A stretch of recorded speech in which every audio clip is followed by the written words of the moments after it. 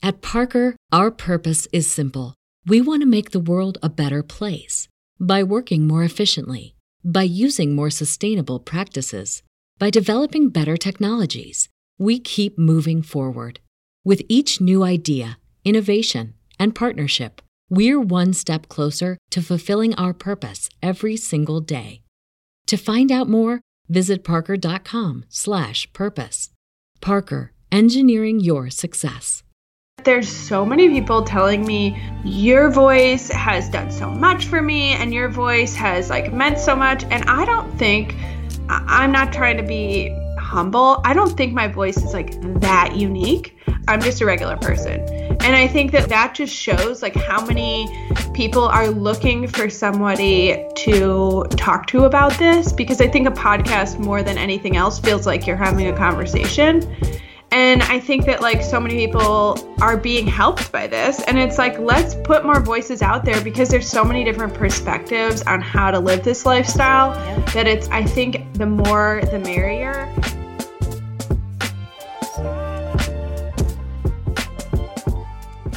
Hey, it's Monique. I hope all is well. This is episode 72 of the Brown Vegan Podcast, where I love to share strategies on how to start and keep going with the vegan lifestyle. And I love to, of course, bring on guests to do the same thing. You can find out more about what I do and how I do it at brownvegan.com. And also be sure to follow me on social media. I'm Brown Vegan everywhere, and that includes YouTube, Instagram, Twitter, Facebook. Yeah, I think that's everything. So yes, thanks for tuning in to the show. I'm really excited because I have an episode on podcasting finally. I get this question so much about how to start a podcast. What equipment do I need? How do I make it easy for myself? I'm not tech savvy. I don't want to have to buy expensive equipment. Does it take a long time to set up everything? So I get so many questions about this that I was like, okay, let me get my girl Alyssa to come on the show and we'll both just share our experiences with podcasting to help other people get started. In my opinion, and this is also something that Alyssa agrees with, there just aren't enough vegan podcasts out there. So we want to give you the rundown on how to get started, how to make it super simple so that you don't have to spend a lot of money. We're going to go over equipment, the cost of actually maintaining a podcast, some of the, the expenses that go into it, how to edit episodes, how to book guests to come on your show, how to get used to your voice if you're someone who's a little nervous about hearing your voice and that's what's holding you back from getting your show started, how to format your show so that you can make it easy for you to actually put out content on a consistent basis. We dive into a lot, okay? This conversation is actually longer than most of my podcast episodes. I actually met Alyssa because I was on her podcast twice, and her show is called Live Planted. So definitely make sure that you check that out on iTunes or Stitcher Radio. And I'll be sure to leave all of the links and everything at brownvegan.com under episode 72 so that you can check out Alyssa. Be sure to follow her, listen to her great podcast. The second half of the conversation is all about podcasting, but the first part is about her vegan journey because she's a vegan, right? So I wanted her to share her experiences, how she did a 30-day challenge and decided to become vegan from the challenge, how she was able to ditch dairy, how she handles meal prep, cooking, all of that good stuff. I mean, this episode is jam-packed with so much content. I really, really hope you enjoy it. It was a lot of fun putting this together. And I'm just super excited to finally have an episode about podcasting to inspire other vegans to get started. So yeah, without further ado, let's go ahead and jump right into Alyssa's vegan story. I actually started, which is kind of an odd way. My husband was really, really interested in veganism, and he watched a whole bunch of documentaries and read a bunch of books. Unbeknownst to me, I didn't even know he was kind of going down this path. We were vegetarians for many years, and he brought it to me and was like, I've done all this research. I think we need to do this, and I'm really serious about it. And I was like, you're funny. That's crazy. That's so extreme. Whatever. And then he started talking about how much research he had done and what he was finding out. And I was like, all right, whatever. I kind of didn't want to hear it because I knew in my heart if I heard it that it would be very serious to me as well. And so I agreed to do a 30-day challenge is kind of what we had talked back and forth about. He was like, just try it, see if you like it, like start doing this with me because it's much easier if two people in a two-people household do it together. And so I was like, okay, fine, I can do 30 days of anything, like no big deal. I'll just go back to vegetarianism when I'm done with these 30 days. And on that 30 days, I just started researching because I was like, this is like extreme. This is crazy. Like, why wouldn't you eat cheese? The cows are still living. And I started finding out what's happening to the animals. I started finding out what's happening to our planet, what's happening to our bodies. And I was like, oh, this is why people continue to live this way. And I actually ended up loving it. Like, we started cooking all the time. And after 30 days, I was like, I'm going to do another 30 days. And then here I am almost 6 years later, continuing to live like this. Yeah. It's because you were a vegetarian. You thought that you weren't exploiting animals because, like you said, the cow was still alive. You were just having dairy products. So talk about that. So talk about what you discovered when you did this challenge. So I found out that the cows are actually like humans, that they need to be pregnant and have a baby to produce milk because the milk is for their baby. And I thought, like many people think, that it's a dairy cow, so it produces dairy. Like, that's its purpose here on Earth. And I didn't recognize that it's actually producing the milk to help its offspring, to grow its family. I just thought, this is for me, this is how I've always lived, and the cow continues to live.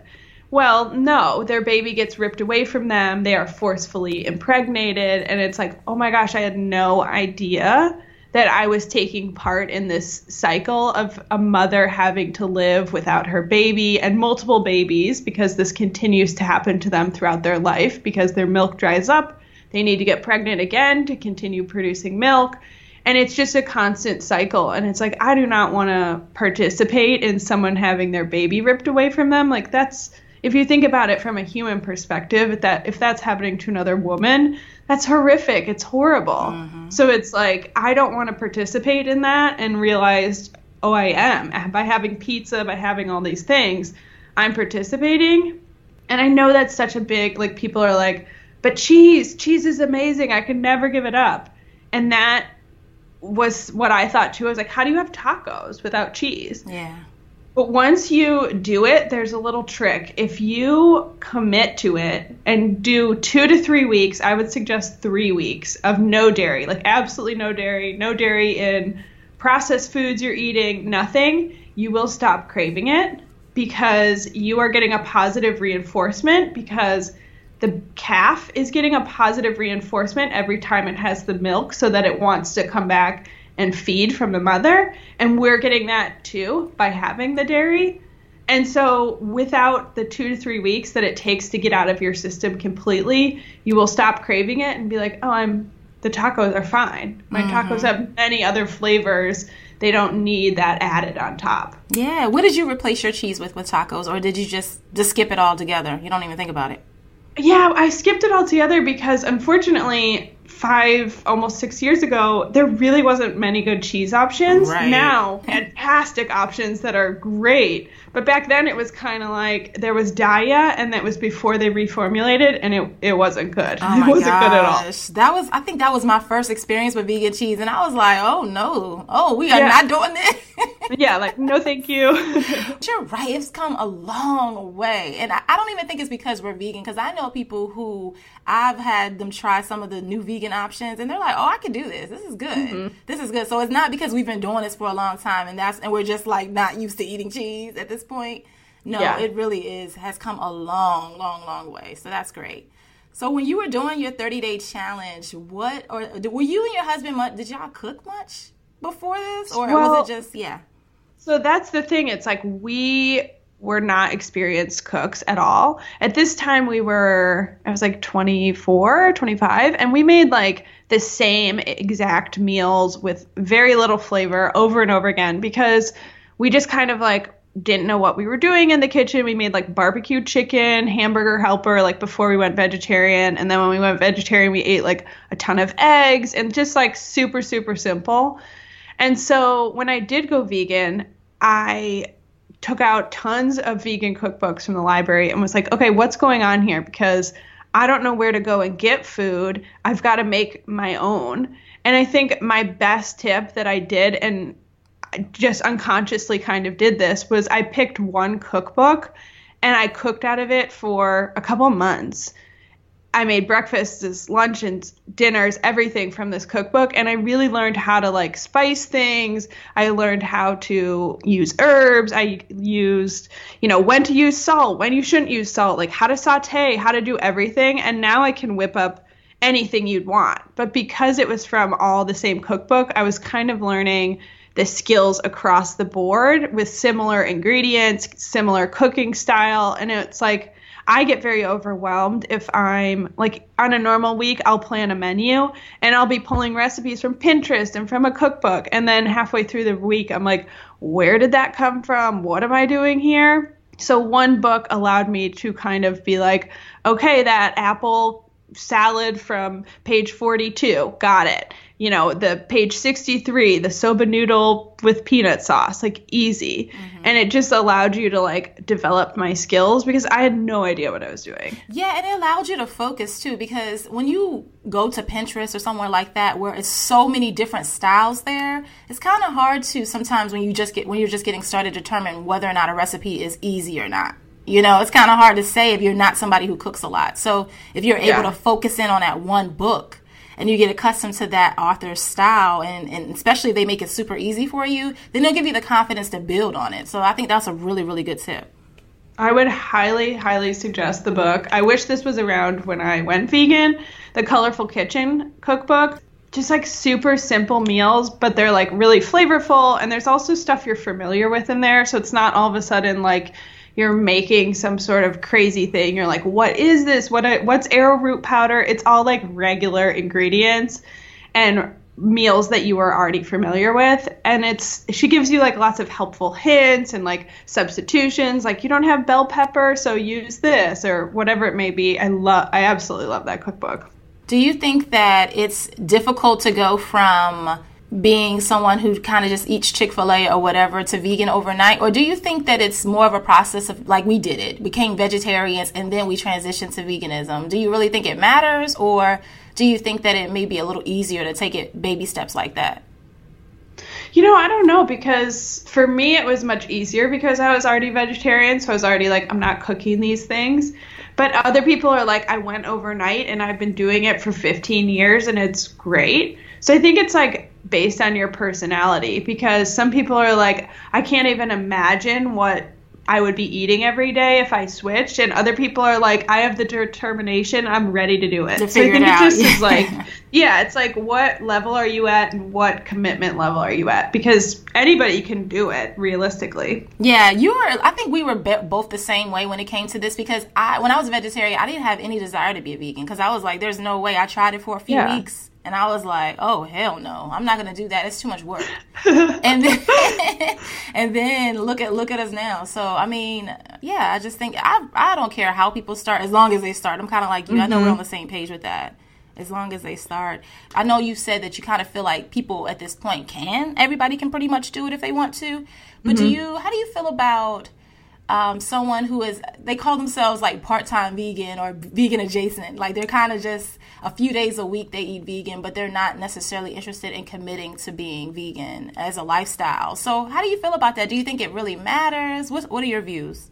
I think in the end of the day, any action that you are making is a positive action to eliminate animal products from your lifestyle is positive, because every time we're choosing it, we're making a difference. It doesn't feel like it. So many people are like, well, if I just don't have animal products this meal, like no one cares. And it does make a difference. It makes a big difference. But I also think like you won't feel the full benefits on your body, on our planet. And I just know how my body felt before. I thought that like stomach aches and all sorts of bloating and like weird side effects were normal. I was like, oh, this is just like what happens, until I lived without it and was like, oh no, you don't have to live like that.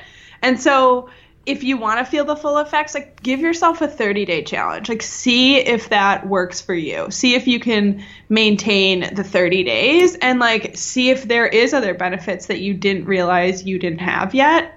Because if you want to do it, it's fantastic. Yeah, it's really great. Yeah. One of the things I really like about your style is you're all about like meal prepping and keeping things super, super simple so that people can actually do it. Because I think one of the barriers is that people are really concerned about the fact that, you know, they feel like this is an inconvenience, because especially if you're someone who doesn't cook a lot, it's like, what am I going to eat? And if it's going to require me to be in the kitchen for an hour every night, then I'm not doing this. What tips do you suggest to help save time in the kitchen so that people can, you know, do this a little more effortlessly? Yeah, I mean, I say meal prepping, but honestly, I feel like meal prepping sounds like you're sitting down on a Sunday, you're taking forever, it's like a whole process, and like, yeah, you're prepared later, but you did this whole long process. My meal prepping process is like, I shared on Instagram the other day, like I called it meal prep and shower, because I put everything in like my rice cooker or my Instapot, and I took a shower, and then it was ready, simple as possible, and like, anything you can do that's going to make it faster for you. So like, for example, cook your quinoa in the rice cooker, steam some vegetables on top of the rice cooker, cook something in the Instapot, open a can of beans, chop some lettuce, anything you can do to make it as simple as possible. Like, do that. Like, you don't need to be spending hours in there. It's not that crazy. It's not that important. And eating simple, you can jazz it up 75,000 different ways. Like, you can make different sauces, you can use different dressings, you can have different vegetables on top, you can add avocado, you can add nutritional yeast. Like, there's so many different ways where you're like, I'm eating quinoa and beans and lettuce. Like, this is boring. It doesn't have to be. Yeah, keep it really simple. So the way that we connected initially is over podcasting. So that's why I wanted you on the show, because I know there's plenty of people. I know you get emails and DMs from people like, how to start a podcast. How do you do this? How do you do that? And so that's why I was like, okay, let me get Alyssa on here so we can just bounce our experiences off of each other and just share that. That's how we met, podcasting. You reached out to me and asked me to be on your show, and that's how we blossomed to this point to do this. We both believe that more vegans should be podcasters. So let's talk about why we feel more vegans should be podcasters. I personally think there's so many different ways to do this lifestyle that everybody has. It's not like if you started a podcast, you'd be talking about the exact same things that both of us are. Ours are a little bit different. And so I think other people have a little bit of a different take, which might relate to a different audience that is also like, oh, I want to do it that way. Can you tell me more about it? And there's so many ways to do this. It's just like there's a million podcasts about working out because people have different takes on it. Do you agree with this? But I feel like sometimes when people start their journey, they find people that are a little more, okay, I don't want to say extreme, but maybe they're not as practical to the lifestyle. I think that like pulls people in because you're like, whoa, this is so different. And you think that the lifestyle of vegan is different, and it is different, but you think that it's so out there. So like these people who are maybe more extreme, you're like, well, that's the way that you have to do this because this lifestyle could be, you know, so different than what I'm normally doing, but it doesn't have to be. And that's what I think both you and I want to share to people. So it's like bringing that down to a practical level, I think is really important to tell people. Yeah. And I know we've talked about this before, but we feel like there's both, like there's place for both of us. Like the practical vegans, there's place for people that are a little more extreme about it. I mean, but at least there's some variety out there, which is why more people need to have podcasts so that people can kind of pick and choose what they want. Yeah, and in your journey, I think for sure, I know me, I don't know about you, but I went to those extreme people right away and was like, what's happening over here? And then I came back and like paddled it in and was like, okay, how do I make this work in my day-to-day life? And then I came to the practical point of view. Yeah, same here. And you'd be surprised how many comments and emails and stuff I get, which people are so kind. So thank you guys for being kind. But people are so kind and say like, I just searched the word vegan on iTunes and I found you. And I didn't know that you could be just quote, like normal, quote, normal about this lifestyle. Like, thank you for not having judgment. So I think people are looking for that sort of point of view, but sometimes they don't know that it's out there. That's a really, really, really good point, which is why we are doing this episode, because we want to, you know, motivate more people to start a vegan journey and a vegan podcast. So that is really the point of this episode. So let's talk about this, Alyssa. Do you consider yourself to be tech savvy? No. Same. Do you? Hell no. It's so funny because people think that I am, and it's like, no, you don't understand all of the hours of like failing behind the scenes that happens to get something so mundane done. Oh my gosh. It's, I have watched more YouTube tutorials. I have like phoned a friend. It is.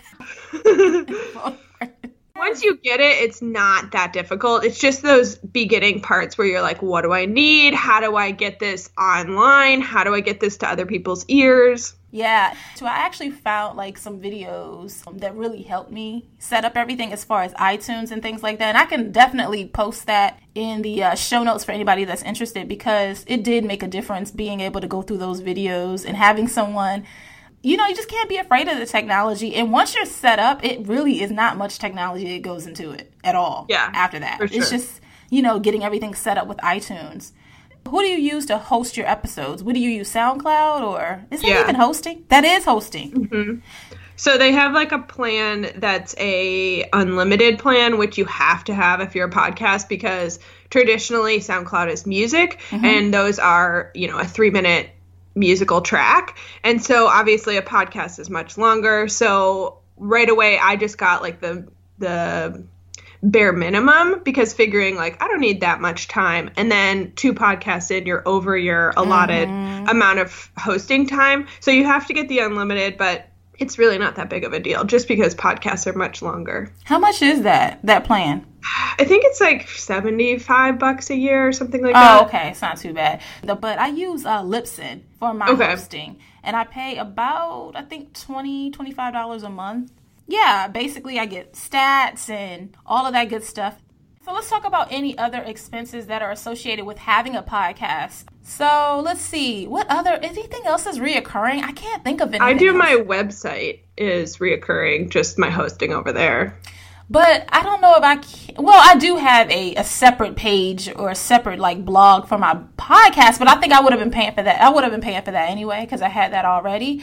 Yeah. Do you notice as far as your content over there that you don't probably write as much because you have the podcast now and you just posting your episodes? I've been trying to do I just started probably, 6 months ago. I've been trying to do a lot more content per episode so that it's not as much like, well, I heard everything you just said on the blog post in the episode. I wanted it to be more of a like useful tool that's an additional resource. So I've been writing a lot more content over there and having a lot more links per episode. Like, we talked about this. Here's an expansion on that didn't fit in the episode. Stuff like that. It's actually really hard to do because it's a lot of info. But I've been trying to do that with every episode. I used to be really good at that type of stuff. Like, here's some extra information. And these days I don't anymore. I keep it really, really simple.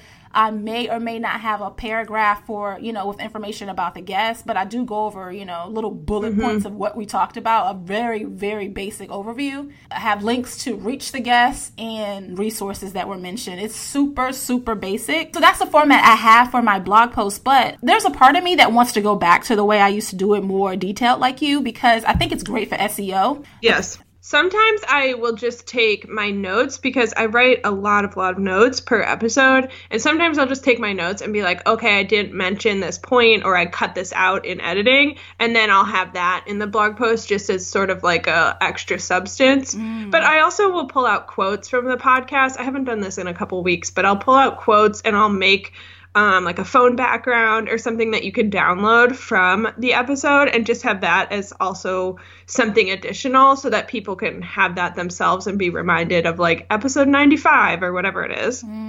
Okay. That's a lot of work. It is a lot of work. Oh my gosh. Did we decide there were other reoccurring expenses with having a podcast? No. I think that was it. Yeah. So just hosting your actual episodes. Okay, cool. Yeah. So let's talk about the equipment. How did you start your podcast? Do you still have the same equipment? Like, has it evolved since then? What does it look like for you right now? So I have a Blue Yeti mic, which I bought in the beginning, did a whole bunch of like, again, research, YouTube videos, watching like, what do you need? What's suggested? And it's a mid price point. I think it was like in the $100 range.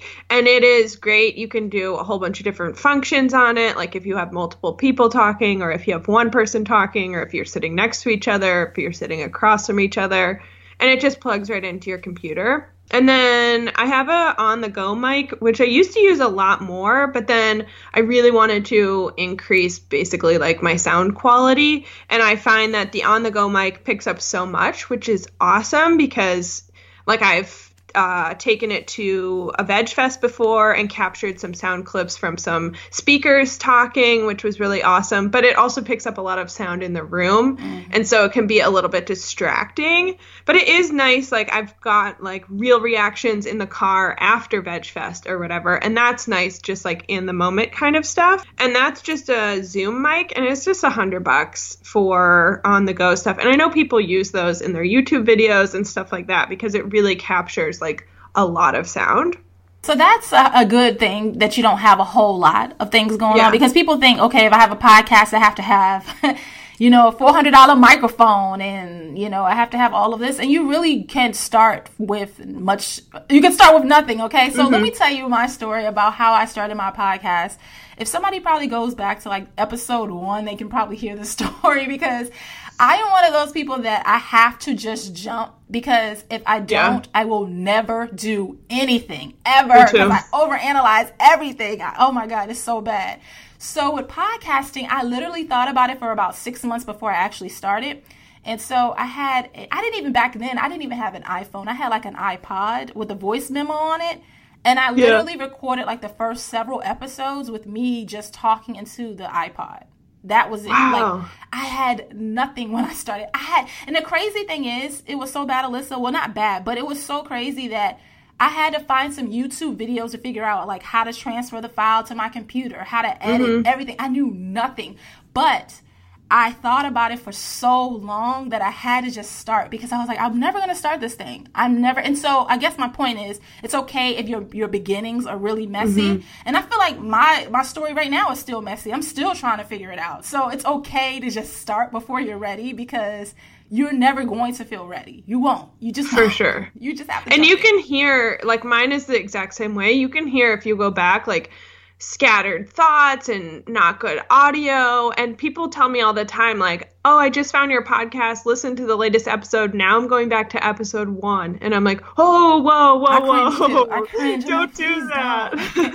That's what it is. It's out there. You can hear the progression. And not that I'm perfect now, but like I would like to improve stuff all the time. Like that's what I'm constantly working on. Like how can I have better sound quality? How can I have more precise information so people can get it in a shorter period of time but feel really informed and entertained? And I don't know. I'm always working on that. That is awesome. And I can tell, because I always feel like even when you have your interviews, that in the beginning of the show, you always give some extra tidbits about something. You always do some extra research and provide that in your introduction. So what's the format for your show right now? Is it just more so of you doing the research and giving that introduction and then an interview? Like, does it change for you? How does that look? Yeah, I have a couple different formats I switch between to keep it interesting and entertaining. And one of them is the interview. So I'll do an interview in the second half, and then the first half I will usually I'll provide a little bit more information, a little bit more context of like why I wanted to have this person on, or something that I think is really valuable that didn't make it into the edited interview. And then I answer listener questions, which is like my favorite thing ever. And then I have another format where I answer listener questions and then I go really in depth into a topic. So like I have a series I started recently called Necessary or Not, and I dive into something that's having its like fad moment or that really seems prominent in today's like media. So I did like cleanses and detoxes, and I'll tell you all about what's happening to your body, all about like why people think these are necessary and are they actually necessary, and like what's happening to you and like what's the marketing behind it, and really like break it down. Is it necessary or not? Stuff like that, where I like to just like get really deep into it, but also keep it within a half-hour episode so you can listen on your commute. Why do you feel like it kind of has to be 30 minutes? I try to be loose about it. So like anywhere from 20 to like 33 minutes is my ideal time, because I've done longer episodes and I've been more loose with it. Like some weeks it was 45 minutes and some weeks it was a full hour, and I get the best response from the 30-minute episodes. And people tell me time and time again, it's great because I don't have to get out of my car or get out of like wherever I'm listening and then come back to it. I can just listen to the full episode and then like my commute's over or my workout's done or whatever it is. Yeah, I think for vegan podcasting, it's probably helpful if it's about 30 minutes because people are already overwhelmed. And if we give them 2 hours of content, maybe that's too much. Yeah. You know, one of the things that I think that I should get, have you considered getting one of those, what is it called? Something Jock, Sound Jock? No, I don't know that. It's something that I don't even know. I'll put it in the show notes, but basically it's like this contraption that you put your microphone in so that when you hit your desk or anything noises are going on, it doesn't pick it up. Oh, yeah, I did like a DIY sound box, and then I also have a little like DIY platform my microphone sits on. It's not like perfect, but it's pretty good. What is it? What did you make it out of? Okay, so it's janky. It's a cardboard box with a blanket in it to basically take out all the room sound. So there's no like echo. There's no like your voice doesn't sound far away, which I saw on a YouTube video. And then on the bottom, I have the blanket down, but then I have like this thick rattan like coaster thing that kind of lifts it off the counter, but it isn't a hard surface to sit on. It's also like a nice padded surface. I mean, it's not great looking, but it makes your sound quality so much better. Like if I'm going back, I just did a compilation episode and I was pulling in different clips from different episodes, and it was like, oh wow, like that's a huge difference from this. And especially because it's flashing back and forth, it was like, oh, that's a big difference. Okay, so now you got me thinking about my sound quality, because one of the things that I need to work on is the sound quality. I notice that sometimes my guests sound better than me, and I know that I probably have better equipment than they do. And I don't know if it's because I'm wearing these headphones and I'm already a loudmouth that it makes me talk a little lower because I'm like, damn, I'm loud. What call recorder do you use? I use Ecamm for Skype. Okay. Which one do you use? I use one that's just called Call Recorder. It's on Skype as well. You have to, it's like a one-time fee of like $10 or something. Oh, wow.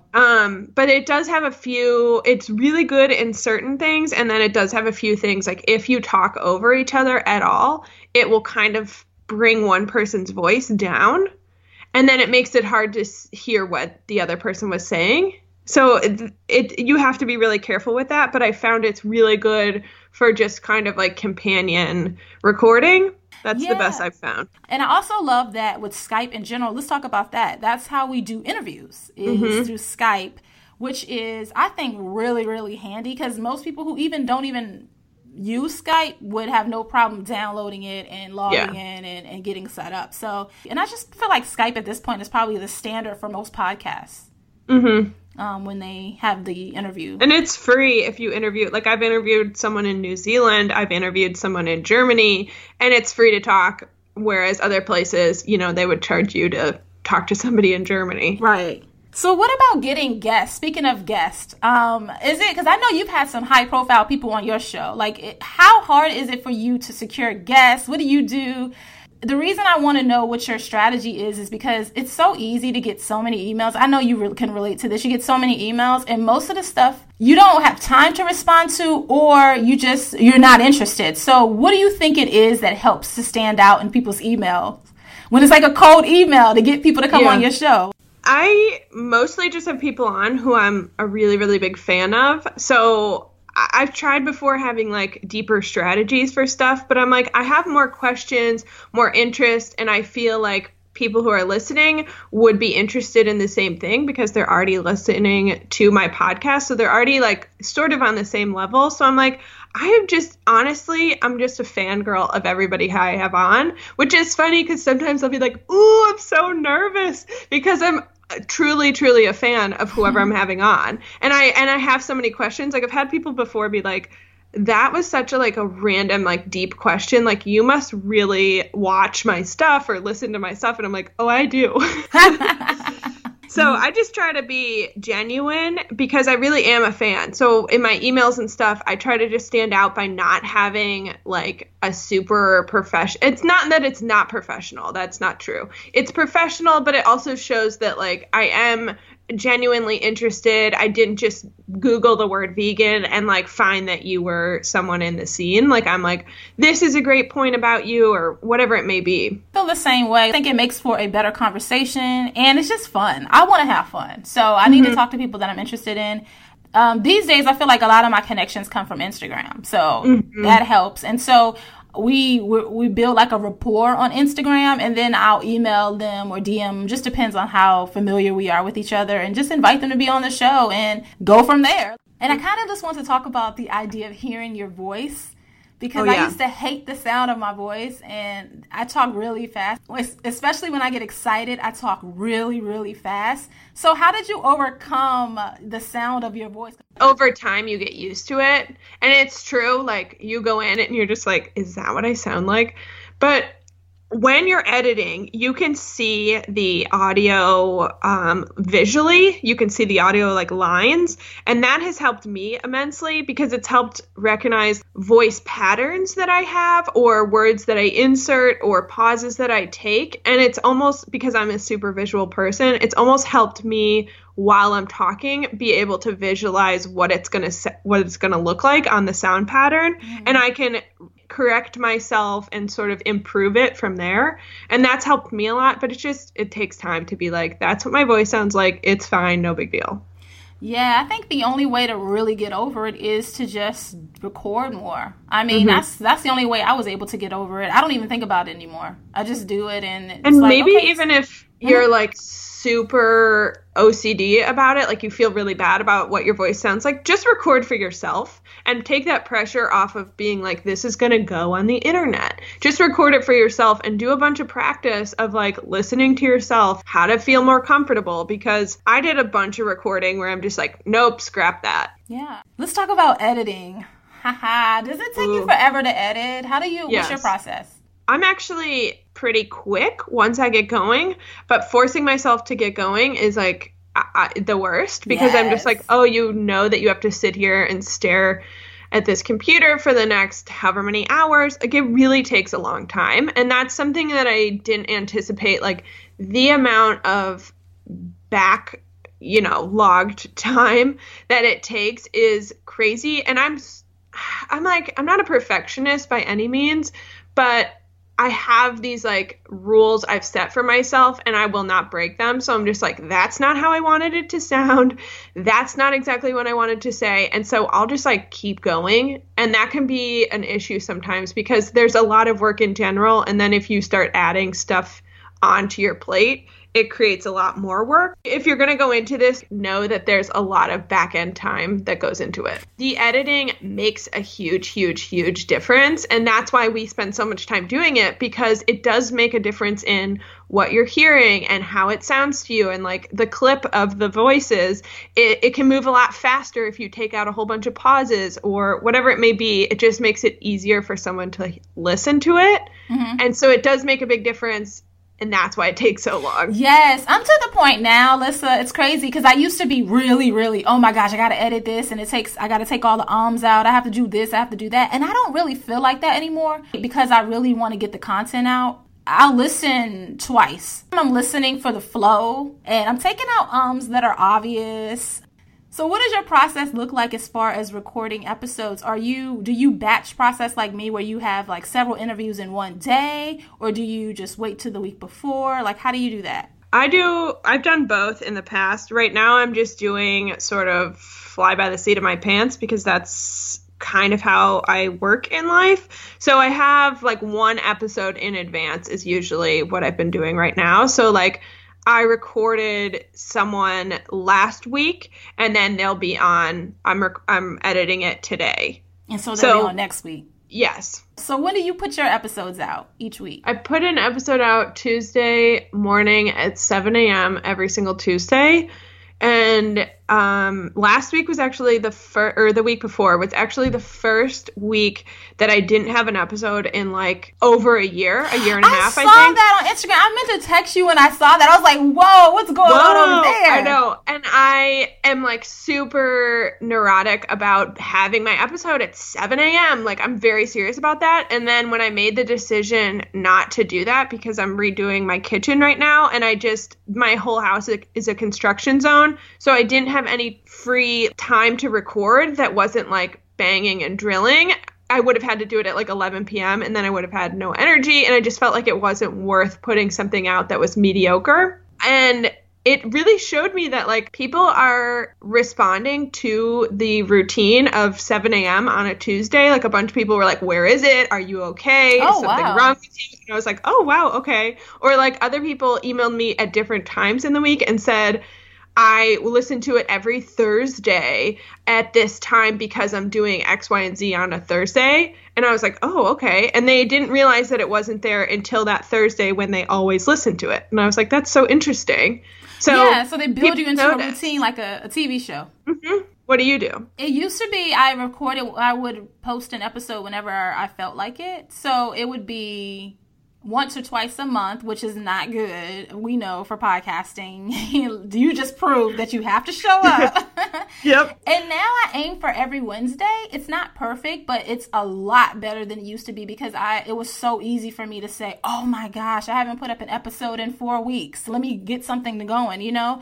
And now it's like, okay, this is a part of what I'm going to do. Let me edit. Let me listen to the first, do the first edit. Let me work on the image. Some things, little small things to get me to where I want to be. But I feel like the hardest part for me lately has been recording the introduction because I never feel like I know what I want to say during the introduction. And so that's the part that I put off into the last minute. And I feel like it always takes so long for me to get that because I never know what I want to say. Like, I'm still working on the format of my show. And I think that comes with the fact that I'm just more consistent now. So I'm noticing all of the holes my show because I'm doing it now. And so I aim for every Wednesday to put out a new episode. Let's go ahead and share some tips. First of all, I want to say that there are so many amazing benefits to doing a vegan podcast because, of course, you're sharing veganism and you meet so many amazing people. Like, there's people, including you, that I would have never probably connected with if it wasn't for podcasting. And so it's just an amazing way to connect with other vegans. It's an amazing way to put yourself out there in a big way, especially if you do it consistently. So what tips do you want to share as far as, getting going? I would just say, what are your skills? Because maybe you and I both like interviewing people because we like talking to people and figuring out people. But maybe your skills aren't interviewing people. Maybe your skills are something else. So play to your skills. Are you a storyteller? Are you an advice giver? Can you offer something to the audience that is unique to you? Because that's what you're going to be best at because you already have those skills. You can only build them up. That's why I like answering listener questions because I love giving advice. Like, that's what I'm known for in my friends. Like, people are always like, what would you do? Or like, what do you think about this? And I'm like, let me tell you. Mm-hmm. And so that's why I opened it up to have people ask me questions because I really like that format. Yeah. And for me, I love to talk to people. So that's why I do interviews. I just like to get to know people. I don't know. It's just so natural to me. And I talk a lot. So it's just like, why not? I think, too, going along with that is like, be unique. So you love to talk to people. That's what you can offer. It's like podcasting is so different than YouTube because you dedicate so much more time to listening. Give some people something unique that is going to be just for you and your audience. And it doesn't have to be like you're reinventing the wheel, but it's just like, what's different about you? And be consistent is the next tip that I was thinking. This is for me. And I feel like I'm so much better, so I'm not gonna beat myself up because I'm so much better. At least I have a plan and I like try to stick to that plan. But being consistent makes a huge difference. Like, I look for my stats over the last, I would say, 5 or 6 weeks, and I was like, you got to be kidding me. Like, look at the difference in the jump because I'm putting out consistent content. So I think that's a huge one. Let people, like Alyssa said, let it be a part of their routine. Like, people are looking for you on Thursday. You need to be there on Thursday. So. And I think, too, like, study. If you want to become a good interviewer, study other interviewers that you think are doing a good job. If you want to present information, study that information and know exactly what you're talking about and give all the facts, give all the background information. Because if you continue learning, it can only improve. And that's what people want to hear. They want to hear like the best information, and not that you have to be perfect, but they want to hear real, true information, not just like, I think that it's like this, or, there's some stat out there. Like, give them the stat, give them the information that's really valuable. Yeah, the facts. Definitely. Mm-hmm. Definitely. Tell us about your podcast before we wrap up, how we can listen and all that good stuff. Sure. Live Planted is a weekly podcast. It comes out every single Tuesday, and we talk about being a practical vegan. And it just means that there's no rules to veganism. There's so many different ways to do this. And that's what I try to bring every single week, different perspectives, so that you can fit the vegan lifestyle into your lifestyle and make it make sense for you, and just show that there's so many different people doing this. It doesn't have to be one sort of person or one sort of type of way that maybe doesn't work for you. Yes. I'll make sure that I put all of the show notes with your links and everything at brownvegan.com under this episode. Thank you again for being on, sharing your expertise and making this lifestyle so fun and practical for people. Thanks, Monique. It's always so fun. Thanks so much for listening to this episode of the show. If you enjoyed it, be sure to rate the podcast 5 stars on iTunes. Also, don't forget to get all of the show notes and resources we mentioned at brownvegan.com. Thanks so much for listening, and I'll talk to you next week.